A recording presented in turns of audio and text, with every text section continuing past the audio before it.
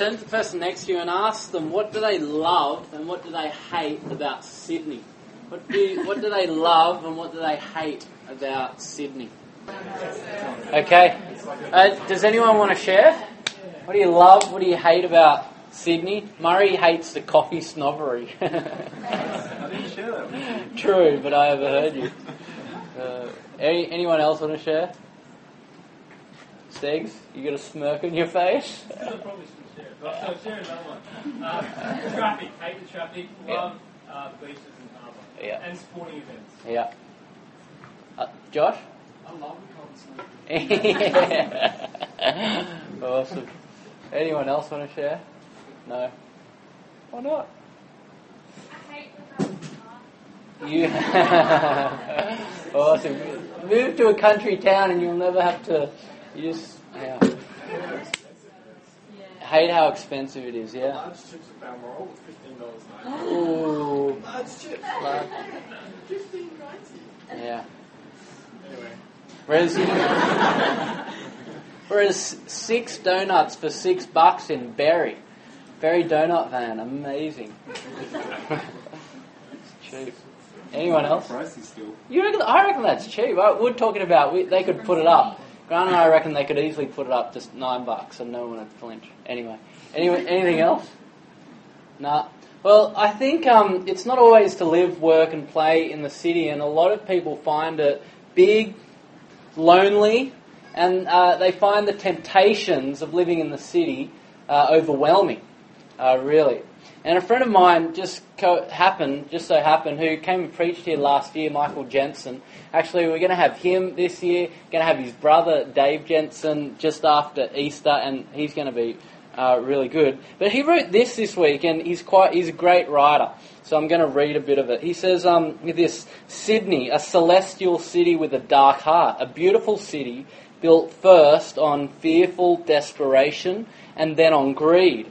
It's a city I love deeply and feel completely at home in. It's a remarkable city, beautiful, prosperous and temperate. It glistens like a jewel on a sunny day with the water and mountains and the fingers of sandstone jutting out into the harbour where the natural is marvellously adorned by the man-made. In it dwell 100 nations, people of nearly every tribe and tongue and cuisine. There is no need for walls around our city, and she delivers prosperity and delight. The playwright David Williamson called her the Emerald City. But then he goes on, but the outward appearance, he says, conceals a heart of darkness. Beneath the civilization is an unbridled savagery. He says author John Birmingham called his biography of Sydney. Does anyone know? Leviathan, that's right, because he found beastly and monstrous things everywhere. He goes on, the city itself was founded on brutality and theft, built on the bones of the indigenous inhabitants by the brutalised criminal classes of England. The city has been synonymous with police corruption. A colourful Sydney identity doesn't refer to a fashionable one, but a shady one. He goes on, the city is run basically by the principle, so long as middle-class voters can keep sipping their lattes and singeing their sausages and imagining that they live in a prosperous and fair society, then those that want to do evil can do so with relative freedom. We wake every morning, he concludes, to the news of another spray of bullets in the west, but who really cares? And far from being a united nation, the ethnic ghettos of Sydney remain a visible sign of division right amongst us, right? He puts the beauty and the beast together in our city. And, the question is it as gorgeous as Paul Kelly depicts it? What he says, have you ever seen Sydney from a 7 to 7 at night? Sydney shines. Such a beautiful light. And I can see Bondi through my window way off to the right, and the curling waves on the distant break, and the sleeping city just about to wake. Have you ever seen Sydney from a 7 to 7 at night? And that's the beauty of it. Is it like that, or is it, as Tim Friedman from the Whitlams put it, my city is a whore? opened herself up to the world, jumped up and down in pastel shirts and lathered up thinking about designs for t-shirts. You got to love this city for its body and not its brain. Which one is it? I think it's probably a little bit of a mix of both. And I remember reading, I think in the papers just recently, there's been all this reflection on the city. And there's a recent piece by Wendy Squires in the Sydney Morning Herald. And she writes a letter to Sydney, the city, as though it's her friend. And it's fascinating. And she laments the fact that our city is preoccupied with its own beauty, power, sex, and by drug use. And she writes to it saying this, and this is how she concludes: Narcissus fell into his own reflection and drowned, you know. You are surrounded by water, my old friend. Beware. I think that's a great, I think there is this writing on the wall for our city. I think there is a recognition that actually perhaps we are too hedonistic. Perhaps we are too selfish in our quest to satisfy every desire. And the last opening illustration I'll give you, I love the opening illustration, but I just see so much in the world. I'm just like, I want to bring it together. I want to give you insight into our world and help you connect it to the gospel. Nicole, who comes here, she sent me, she told me to go see a movie which I haven't seen yet, but called Decadence, The Decline of the Western World. And it's written by this former SBS host, in which he explores what he calls the demise of the West and the rise of junk culture. And possibly it's too alarmist in its rhetoric, but this is what he says, and I think there's something to it. He says the symptoms of decay and decadence are unmistakable. This is what he says. Those symptoms include soaring suicide rates, the West's addiction to antidepressants. They include rampant individualism, emptying churches, and the disintegration of families. They include the West's obsessive devotion to money as the only true measure of worth. And in the West today, he says, humanities are maligned while MBAs are coveted. He says treadmill consumption, growing income disparity, B-grade leadership, and I'd introduce Carl Sanderlines, all obvious indications that our society is, adrift. And so here's the question that we're kind of considering today. How do we live in society? What's our relationship to the city in all its beauty and beastliness, in its sin? Does the city even matter? And I think you'd be tempted to believe that actually cities are bad news, but that's not the case in the Bible. God has great plans for cities, and there's at least God has four reasons why he likes cities. I'll tell you them. I'll try to go through them very quick. In the Old Testament, cities were a place of refuge and shelter for the weak. They're a place of refuge and shelter for the weak, where the strong and the weak, they could thrive together. Now, this is important. A city in the Bible is not defined by population. Actually, most of the cities in the Bible were 1 or 3,000 people, which is what the size of, very, very small country town, right? So the populations weren't great, but the population was incredibly dense.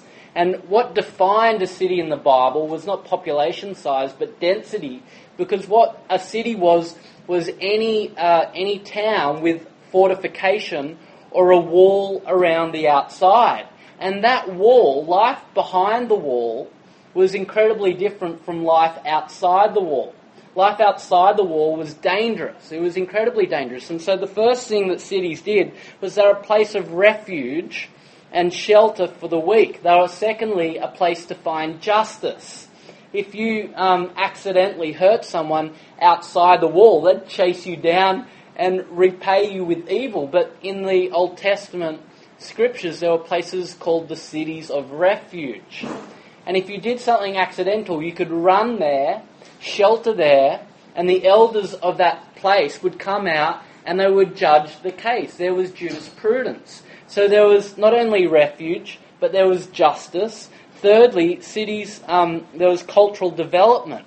Because you'd have all these people living on top of each other. In fact, the cities back then were probably more dense in population than New York City. That's how close they were. And what that meant was it just brought different people together, and that's when you started to have specialisation. On the farms, there was generalisation. You had to do everything yourself. But in the cities, you could specialise, and so culture, arts, business, specialisation emerged. And that was a great thing, and that was part of God's plan for the cities. And then fourthly, cities tended to excite spiritual inquiry. Interesting, in the first century, the pagans, they were the people. The pagan just meant country farmer or countryside, whereas it was in the cities where religion thrived. And every city was built, it tended to be built around a ziggurat. Do you know what a ziggurat is? It's one of those weird laid temple, tall mountains. And generally every city, the tallest thing in the city was their place of worship. Now that's interesting, isn't it? What's the tallest place in our city and what is directly underneath it? And does that say something about what we worship in Sydney? Right? So cities did these four things: place of refuge, place of justice that you could go to, a place of cultural diversity, and then fourthly, a place of spiritual seeking. And for those four reasons, cities were in God's plan good things. Now, all those things get corrupted by sin, and so instead of a place of refuge, you get a place of racism, classism, and violence. Instead of it being a place where justice happens, the city becomes a way to escape the law. And thirdly, instead of there being cultural development, there's just pride. People go about their business trying to earn a name for themselves at the expense of others. And instead of being a place of spiritual seeking, there are just spiritual lies, and people will believe anything. Or you have people so sick of believing anything that they believe in nothing, which is perhaps what Sydney is all about, right? And so cities are a good thing. That's my first book, and we're looking at Jeremiah 29 here. And we're looking at this because as we start this new series, the series called Gospel in Life, how does the gospel bring together bring kind of coherence to our life between Sunday morning and Saturday night? And so the first point we're starting is with cities. And in Jeremiah 29, we see a city. And we're looking at Jeremiah because Babylon, it was a great, powerful, influential, rich city. And what do you do in a city like that? That's the question.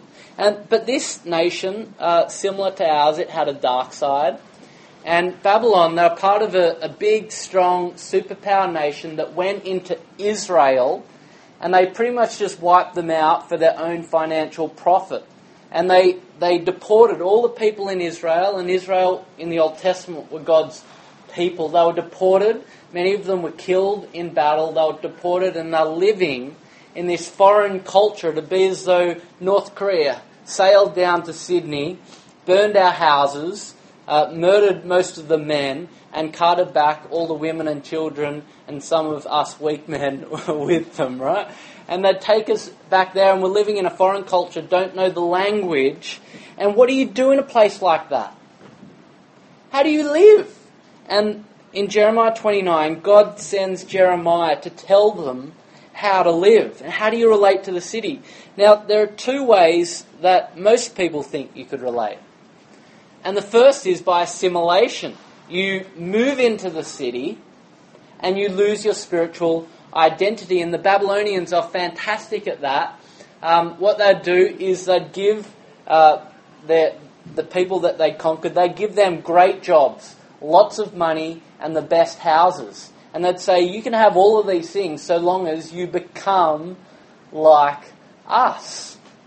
I mean, that's fairly similar to what happens in Sydney as well. You'll get the best houses, best jobs if you become like them in the workplace. And so it was a strategy that within a couple of generations, a people group could be completely gone, and you would actually have ethnic unity because the materialism would drive out any difference. And so that was the first way. And the second way was tribalism.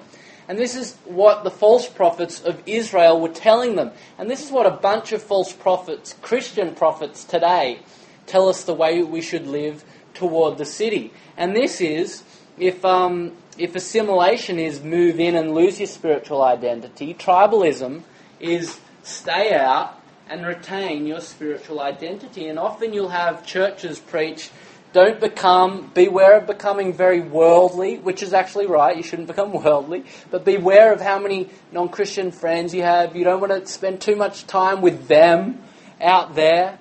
And along comes Jeremiah, so you have the Babylonians, they say, come in and become like us. You have the false prophets, they say, stay out and just stay out and stay pure. And then along comes Jeremiah, and see what he says in verse 5. And look at this. This is what he says. This is what the Lord says. Verse 5, build houses and settle down. Plant gardens and eat what they produce. Marry and have sons. Find wives for your sons and give your daughters in marriage so that they too may have sons and daughters. Increase in number there. Don't decrease.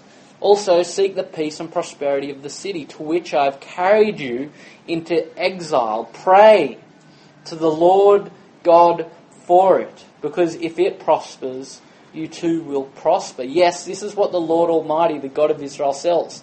Don't let the prophets and the diviners among you deceive you. Don't listen to their dreams you encourage them to have. They're prophesying lies to you in my name. I have not sent them, declares the Lord. Those prophets were saying, stay out. Don't get married. Just stay out. Don't work with these other people. God's going to come and rescue you. And Jeremiah says, no, you're going to be here for 70 years. You're going to be here for a lifetime. And so build houses. And so this is it. How do you live in the city? And his point is, don't stay out and keep your spiritual identity. Don't move in and lose it. He says, move in and retain it. And you see it with 4 things. And 4 P's, right? Maybe it'll help you to memorize them, right? Plant, produce, peacemake, and pray. Is peacemake the odd one out, Sarah? I think it is. Alright, so plant. The first thing he tells them to do is plant. And he says literally plant a garden. And so if you've got a little bit of patch of dirt at home, plant... No, I'm not going to say that. But look at verse 5. Build houses and settle down. Plant gardens and eat what... In other words, establish a life in the city. Be here for the long term. Establish roots.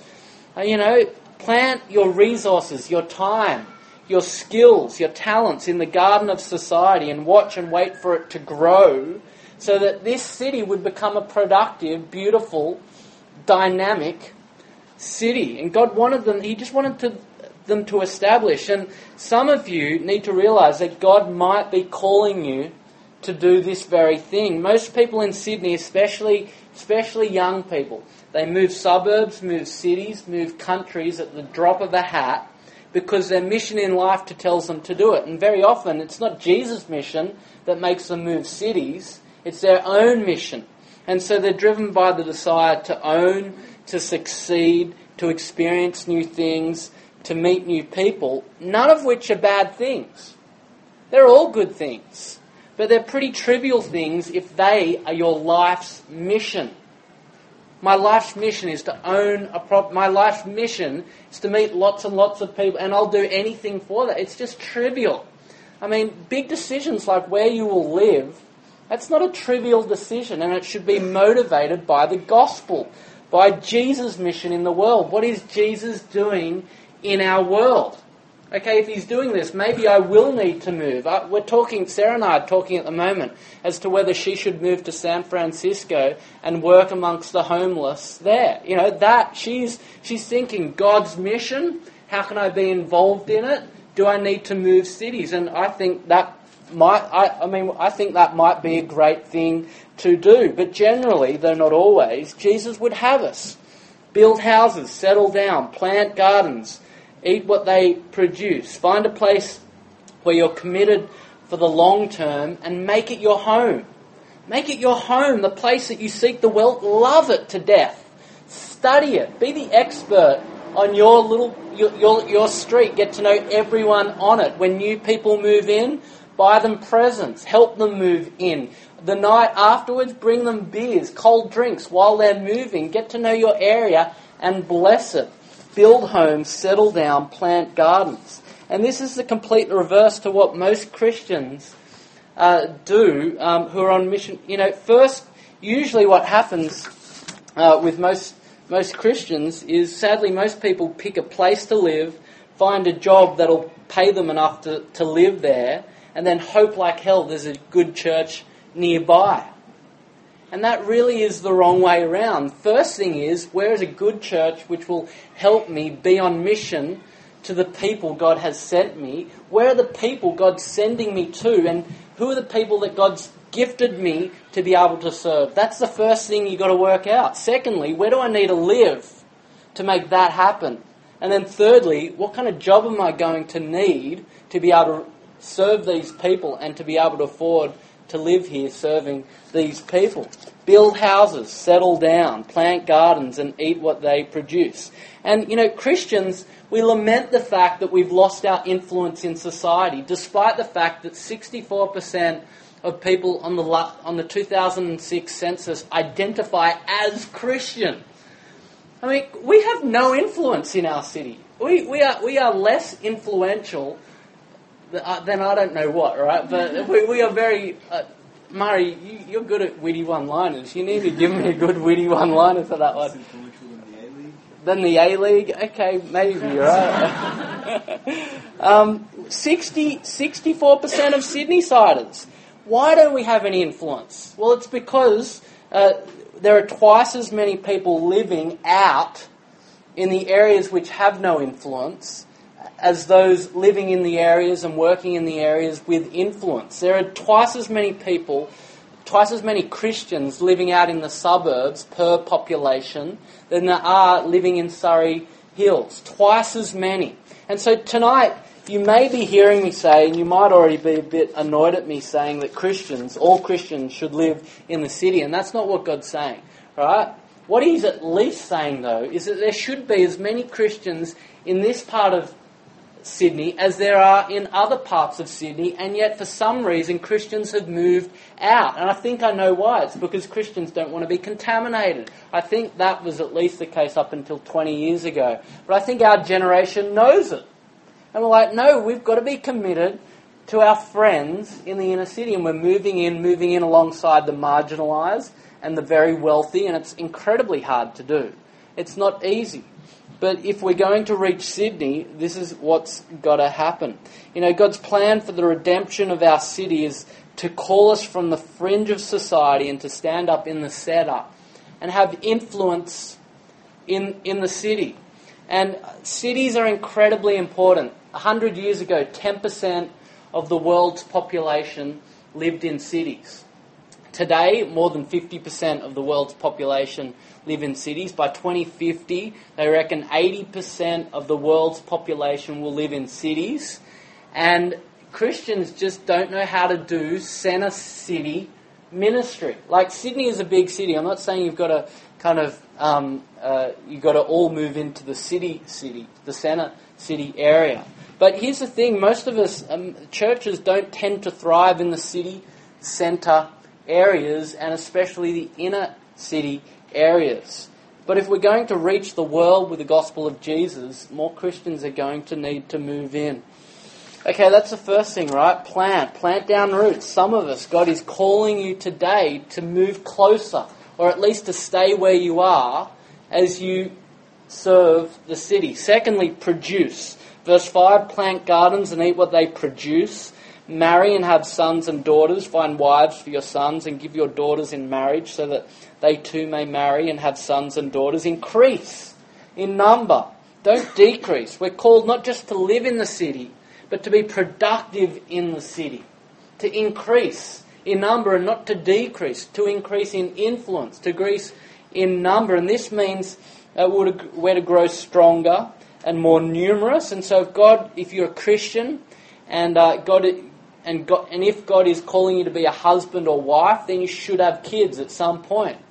And you should raise them up loving Jesus. Don't forget Psalm 127. Fill your quiver with arrows and shoot them at the enemy. Right? That's Psalm 127. That's what your children are, fathers, Ben, Stammers, Stegs, wherever you are. fill your quiver with arrows, and they are your children, and shoot them straight at the devil, right? That is the picture the Bible gives us. And in order to shoot them straight, in war, you need to train them straight. So that's your job. This is your mission, to raise them so that they will shoot dead straight at the enemy and that Jesus will become famous in our city. And these are the rhythms of life and the context in which we do mission. Justin asked the question last week, what are the missional opportunities we're going to be involved in this week? Hoping, I would say, a whole bunch of events. And we are going to do a lot of events this year. But what I said last week, I've got to reiterate, is that primarily our mission as Christians just happens in ordinary, everyday life. You're building a house. Your builder's there. You've got a Bible on the table. He goes, what's that? It's my Bible. Are you spiritual? No, I'm not. Why would I be that? Well, why aren't you? Most people believe in a God. Do you believe in a God? You have what's the next thing? Build buildings. Plant a garden. Plant a garden. Take the produce around to your neighbours and say, hey, I've got too many tomatoes, carrots, and parsley. Would you like some? And start a friendship there. Marry and have sons and daughters. Throw parties and bless the city. Invite them to the party and say, here's what marriage is all about. It's not primarily about my love for this person. It's primarily about God's love for us. Have kids and meet their friends and have them over and have the best parties out of all their friends. And I mean best parties, not the most expensive parties, but the funnest parties. Because you as parents love kids, whereas most of the other parents can't wait to get rid of their kids, right? And the city is a great place to produce and have kids. I just sat down. I thought, why is it a great place? Well, the great diversity of people will teach your kids how to relate to people who are different from them. That's the first thing. I love the fact that Maisie's growing up here because there's so many different people. She's got to learn to relate to different people. Secondly, the smallness of their kids' church teach them that they are missionaries to our city. The art and culture will teach them to appreciate the common grace. The fact that God has given people who aren't Christian incredibly gifts, and we don't despise those gifts, but we appreciate them. Fourthly, the size and complexity will teach them to be wise and resourceful. Fifthly, the sinners and the sinned against and those who are marginalised in our city will teach my kids that the city has enormous needs and that they really need Jesus' love incredibly much, right? That's what the city teaches them. So produce. If you're married, have kids, raise them straight so that you can shoot an arrow and kill the devil and make Jesus famous. Okay, thirdly, peacemake. And this is probably my longest point. Verse 7, look at this. And this is amazing. Verse 7, seek the peace and prosperity of the city to which I've carried you into exile. Notice it says there that God carried them into exile, right? They've been destroyed, homes destroyed, but God has carried them. In other words, God has sent them to this place. And God has sent you to wherever you live in this part of the world, to your workplace, to your friend. You have been sent there. And what are you sent to do? You're sent to seek the peace and prosperity of their lives. Literally, this word is a beautiful Hebrew word. The word is shalom. The word shalom, and we've got two English words trying to do what this one beautiful Hebrew word does so easily. And our two words are peace, which for us it pretty much just means a cessation of any conflict. And then the prosperity usually just means how your net worth is growing, but that's not all what this idea of shalom is. Shalom is universal flourishing. It's wholeness. It's delight. It's comprehensive peace. It's happiness and wholeness. It's everything right in the city, and that's what shalom is. And Tim Keller, he gives a great picture of this. This is what he says. He says, God created the world to be a fabric, everything to be woven together and to be interdependent. Right? And he goes, if I threw 1,000 threads onto the table, they wouldn't be a fabric. They'd just be an aggregation of threads just lying on top of each other. But threads, when they are a fabric, they become a fabric when each one has been woven over, under, and into and through every one of the others. The more interdependent they are, the more beautiful is the piece of fabric. And so when God made our world, He didn't just make it as an aggregation of people who are exactly the same. He made it to be beautiful. So that a beautiful, harmonious, knitted web of interdependent relationships. And that's shalom, right? It's this tapestry, a fabric of interrelated connectedness. It's peace, it's wholeness, it's health, it's harmony, and yet that is exactly what our city isn't, right? And why is that? Well, it's because at the beginning of history, we human beings, we broke the harmony of the fabric, and we started to pull at the fabric, and we began to live against our ultimate good. We stopped being interdependent, and we started to be dependent on no one. And we became our own rulers. Another example would be, a balloon full of water. And every time just one little selfish thought or one little selfish action, what happened when Adam and Eve first did that was it was like a pin to a balloon full of water. And it popped, and our world has just thrown itself all over the place. And we live in a world that is disordered, that isn't the way it's supposed to be. That where there's no shalom, no interconnectedness, well, not no, but often there isn't much of it. And each new generation enters a world which has lost its Eden. And we all choose that. Because we all, at some point in our life, chooses what will be good for me and bad for others, and we just completely ignore what God has to do with it. And the Bible's account of the human predicament is that we've all been choosing wrong from the very beginning. I think it was Mark Twain who said, man is the only creature that blushes. He's the only creature that needs to. I think that's kind of telling, because we blush because we do evil. I think it's telling. This is, of course, what we mean when we talk about sin-destroying life. Sin is not just against God. It's even not just against others, though that ruins the shalom, the fabric. But sin is also against ourselves.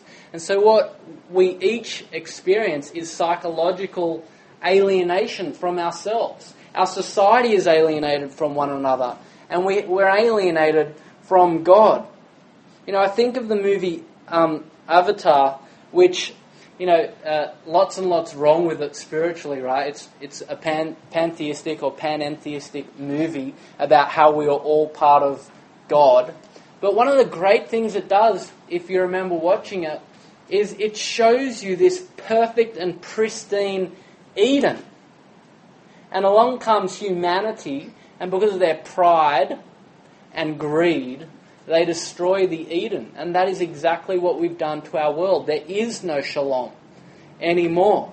And yet the prophets, Jeremiah, he comes along and they dream of a new age in which human crookedness would be straightened out, where rough places are made plain. They dreamed of a time where the deserts would flower and the mountains would drip with wine. Hear the metaphors that the prophet spoke.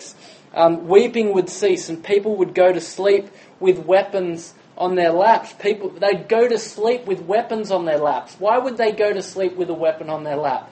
Because they don't have to be worried about using it on anyone.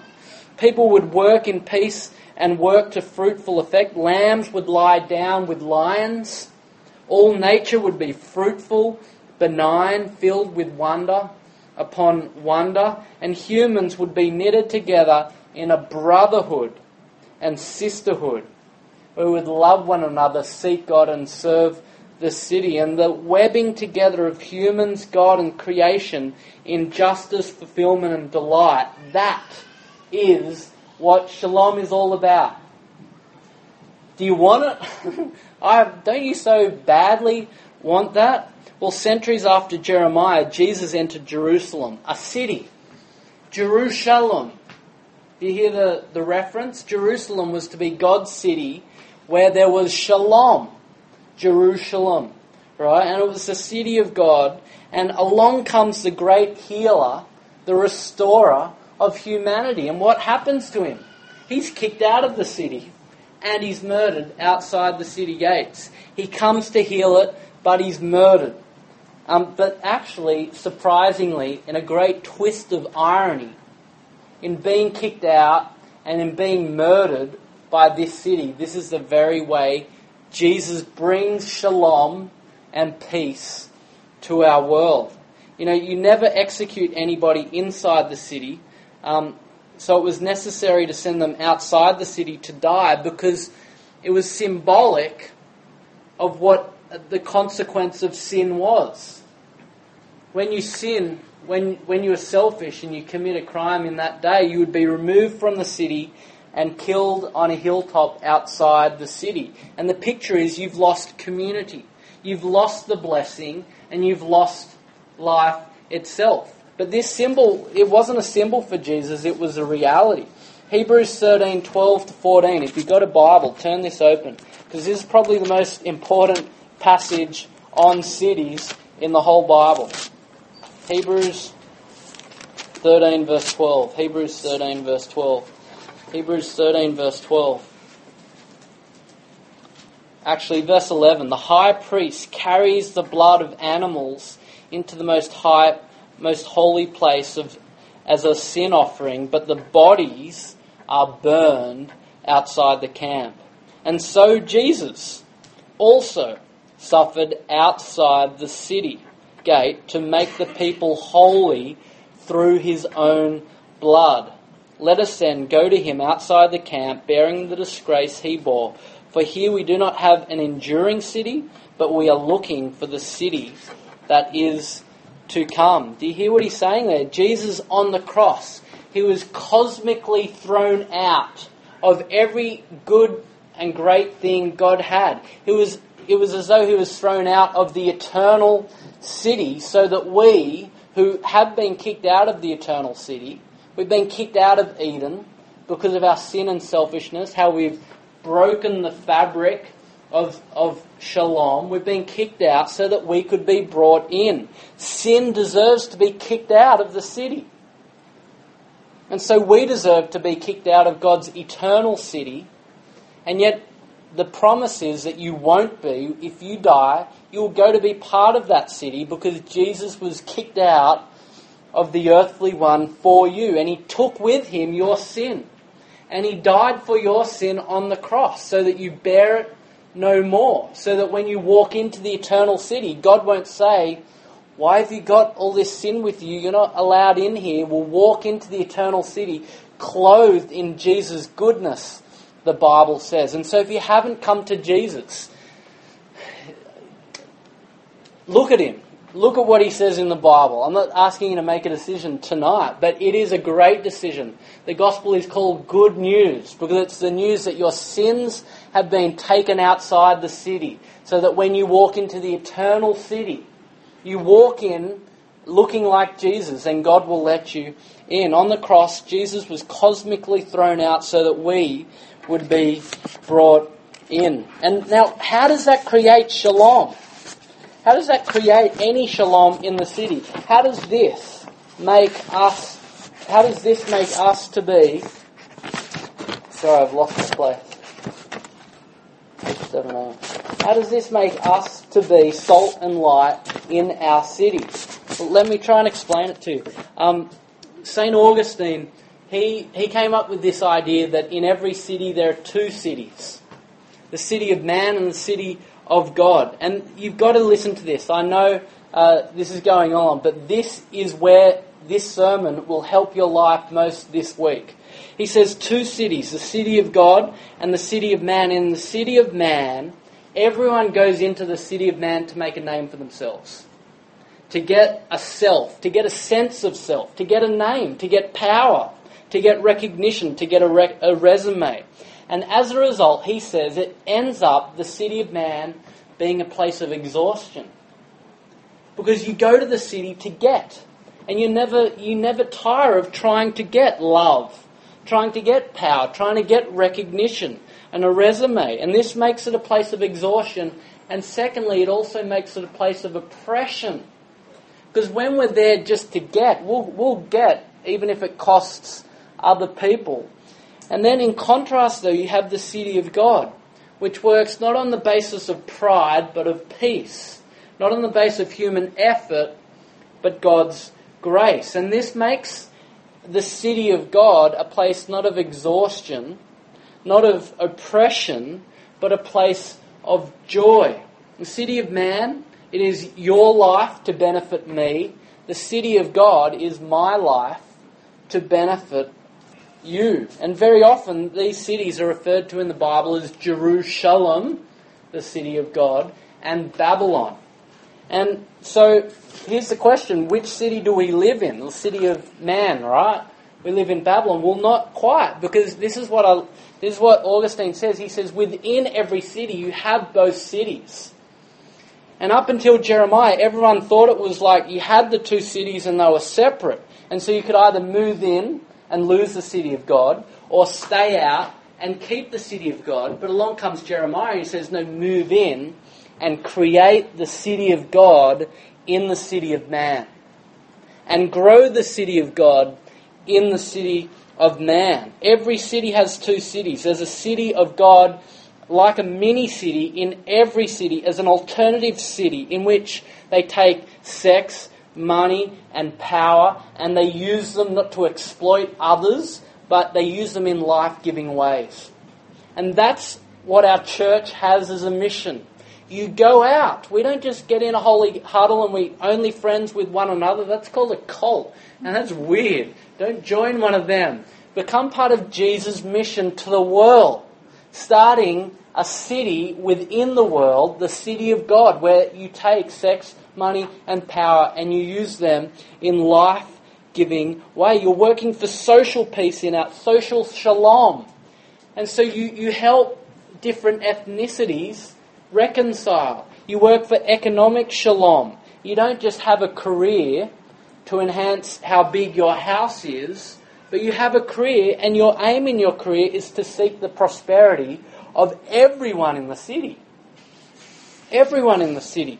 And if you don't feel that way about Sydney, then you're not thinking about the city of God, the way God thinks about our city. God is saying, don't lose your difference. But don't think too much about your don't guard it jealously. He says, move in and stay different. Because if you want to make a difference, you've got to stay different. You've got to be different. Now, Rodney Stark, and I think I'll conclude on this and I'll skip out the point on prayer, right? You get the point, last point, prayer? Pray for the city, right? Very, very simple thing. Interestingly, these people were the enemies of God's people. And so, in effect, he's saying, pray for your enemies, which was the most revolutionary teaching of Jesus as well. But here's the point. God's saying, move in and don't lose your difference. On the inside of your cover, there's a quote from Rodney Stark, who's a sociologist of religion. And what he's trying to do, he wrote a book called The Rise of Christianity. And his task was this. His task was, how did 12 disciples in a room, terrified, come and take over the empire so that Christianity was the biggest religion 300 years later? And this is what he says.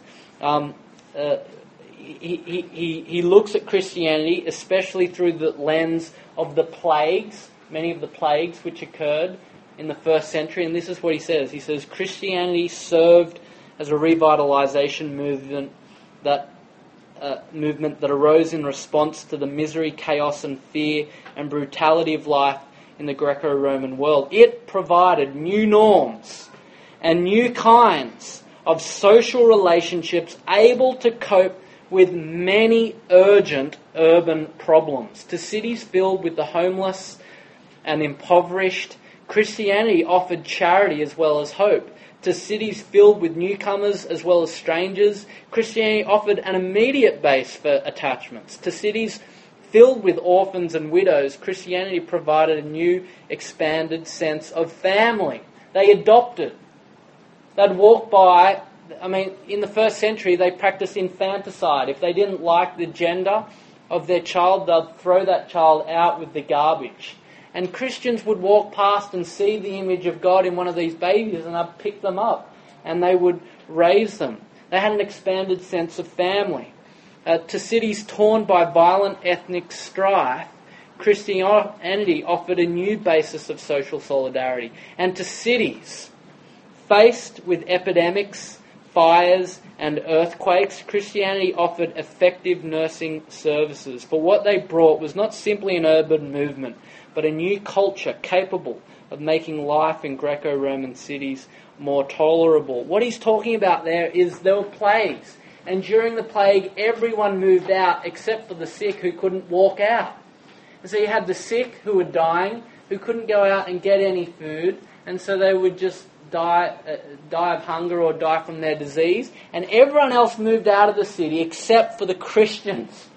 And the Christians stayed, and they served people, and they helped people. And when the dying pagans recovered from the plagues, they were faced with the question, wait, what are you doing here? And the Christians said, we're not here for money. We're not here to make a name for ourselves. We don't need money. We don't need acceptance. We actually don't even need to live. If you kill us, we're going to heaven. And so as a result, the gospel captured the imaginations of people. And it won influence. It didn't capture their imaginations by trying to take over and by getting into power.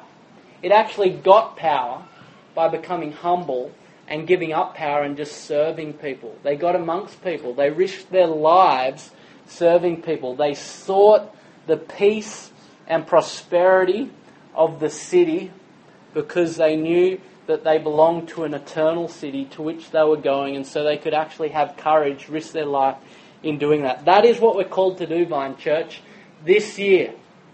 That's what we're called to do, to go out into the city, not to create us-them relationships, but to go alongside people and to serve and to use sex, money and power in life-giving, not exploitative ways. And as we do that, people perhaps slowly, not always, but sometimes, the New Testament says, people will see us and they'll see a light shining out of us and we'll say, hey, there's no light in here, it's just Jesus. You need to meet Jesus. That's what we're on about this year. Let's pray. Heavenly Father, we're excited that that's what you're on about in the world, that you love cities, you love country towns as well because you love people. But Father, we pray that you'd help us to reverse the flight from the cities. Father, we pray that some of the people here would be called to living long-term and being on mission in the city. Father, for those who are called elsewhere, we pray that we wouldn't despise their calling to their place. But Father, we pray that we'd support them as they go out into their different places. Father, we pray that you'd place us wherever people are. And wherever the most people are, we pray that you'd place the most of us. Father, we thank you that the gospel is about life and change, and that there is a fabric which has been torn apart but which you are putting back together. Help us to use the places of influence you've placed us to serve and to love, and we pray these things in Jesus' name. Amen.